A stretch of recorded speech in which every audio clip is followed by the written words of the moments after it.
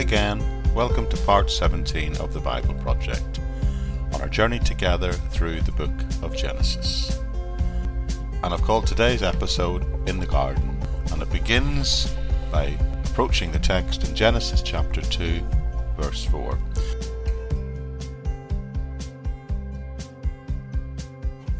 But just before I do that, I'd like to ask you a question. If you're a married person, if you're a married man or woman, I wonder if you could honestly say that being married to you is just like living in paradise. Now, if we're in a marriage relationship, I'm sure we all occasionally have our disagreements. And when we do, we should try and make sure they only appear over very important issues, and we should always try and resolve them amicably. In my married life, hugely important things that my wife and I have argued about over the last 30 years of marriage include things like the cooking time of a chicken, the tog factor of a duvet and what it means, what colour a pot of paint is, was it green or was it blue? It was green, by the way. The difference between a cupcake and a muffin. And one thing we frequently disagree on is how delicious the low-fat option is compared to the full-fat option. However, having said that, we do seem to agree on most things, and our most things are on the same page. Overall, our marriage is strong, but I'm not sure I would be able to describe it as like living in paradise. However, that begs the question, what do you think paradise really looks like? It's worth knowing that, and it's worth knowing that God once created a paradise for a man and a woman to live in.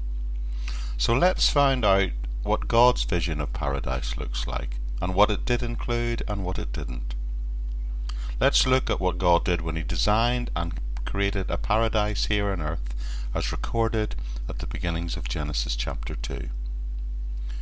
And as we go through this passage, which is going to take a few days podcasts, probably 3 or 4 at least, we're going to look at different things as we work our way through these few verses. Firstly, we're going to look at the creation of humankind. Secondly, we're going to look at the Garden of Eden. And thirdly, we'll consider a specific command that God gave Adam. Then finally, we'll look at the companion God gave to Adam, and what living in paradise was supposed to be like for that first man and woman. So let's look together at what God's paradise really was like.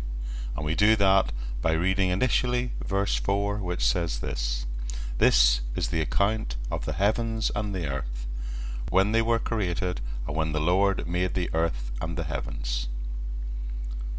Verse 4 begins by saying that this is the account when the Lord made heaven and earth. You see, up to this point, the text has been talking about the creation, but now it's stepping back, if you like, and it's saying this is what becomes of that creation that God made.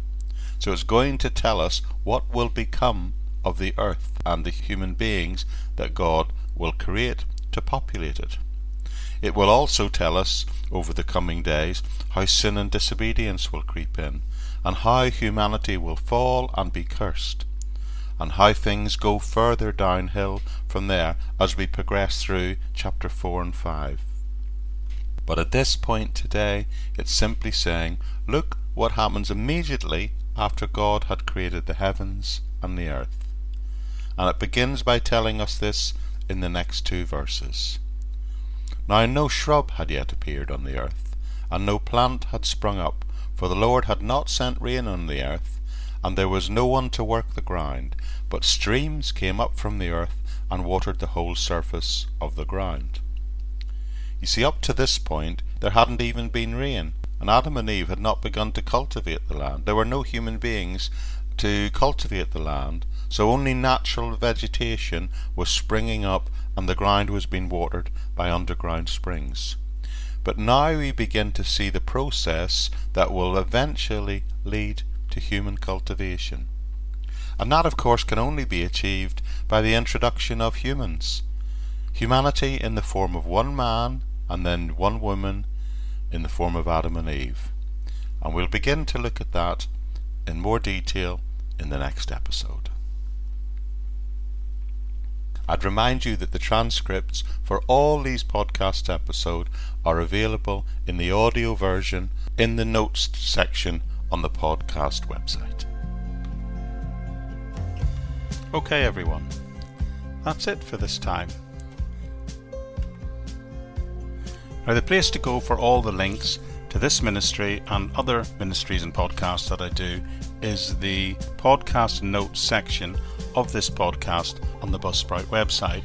There you'll find links to the Facebook page, my YouTube channel, the sister podcast, the Living in Faith Everyday podcast, and also links even to my SoundCloud page where I create the background music and sound design for this podcast.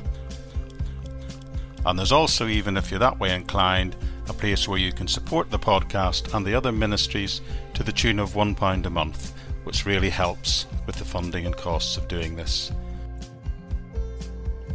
But other than that, I really trust you've been blessed by our time together, and I hope to see you all here again very soon.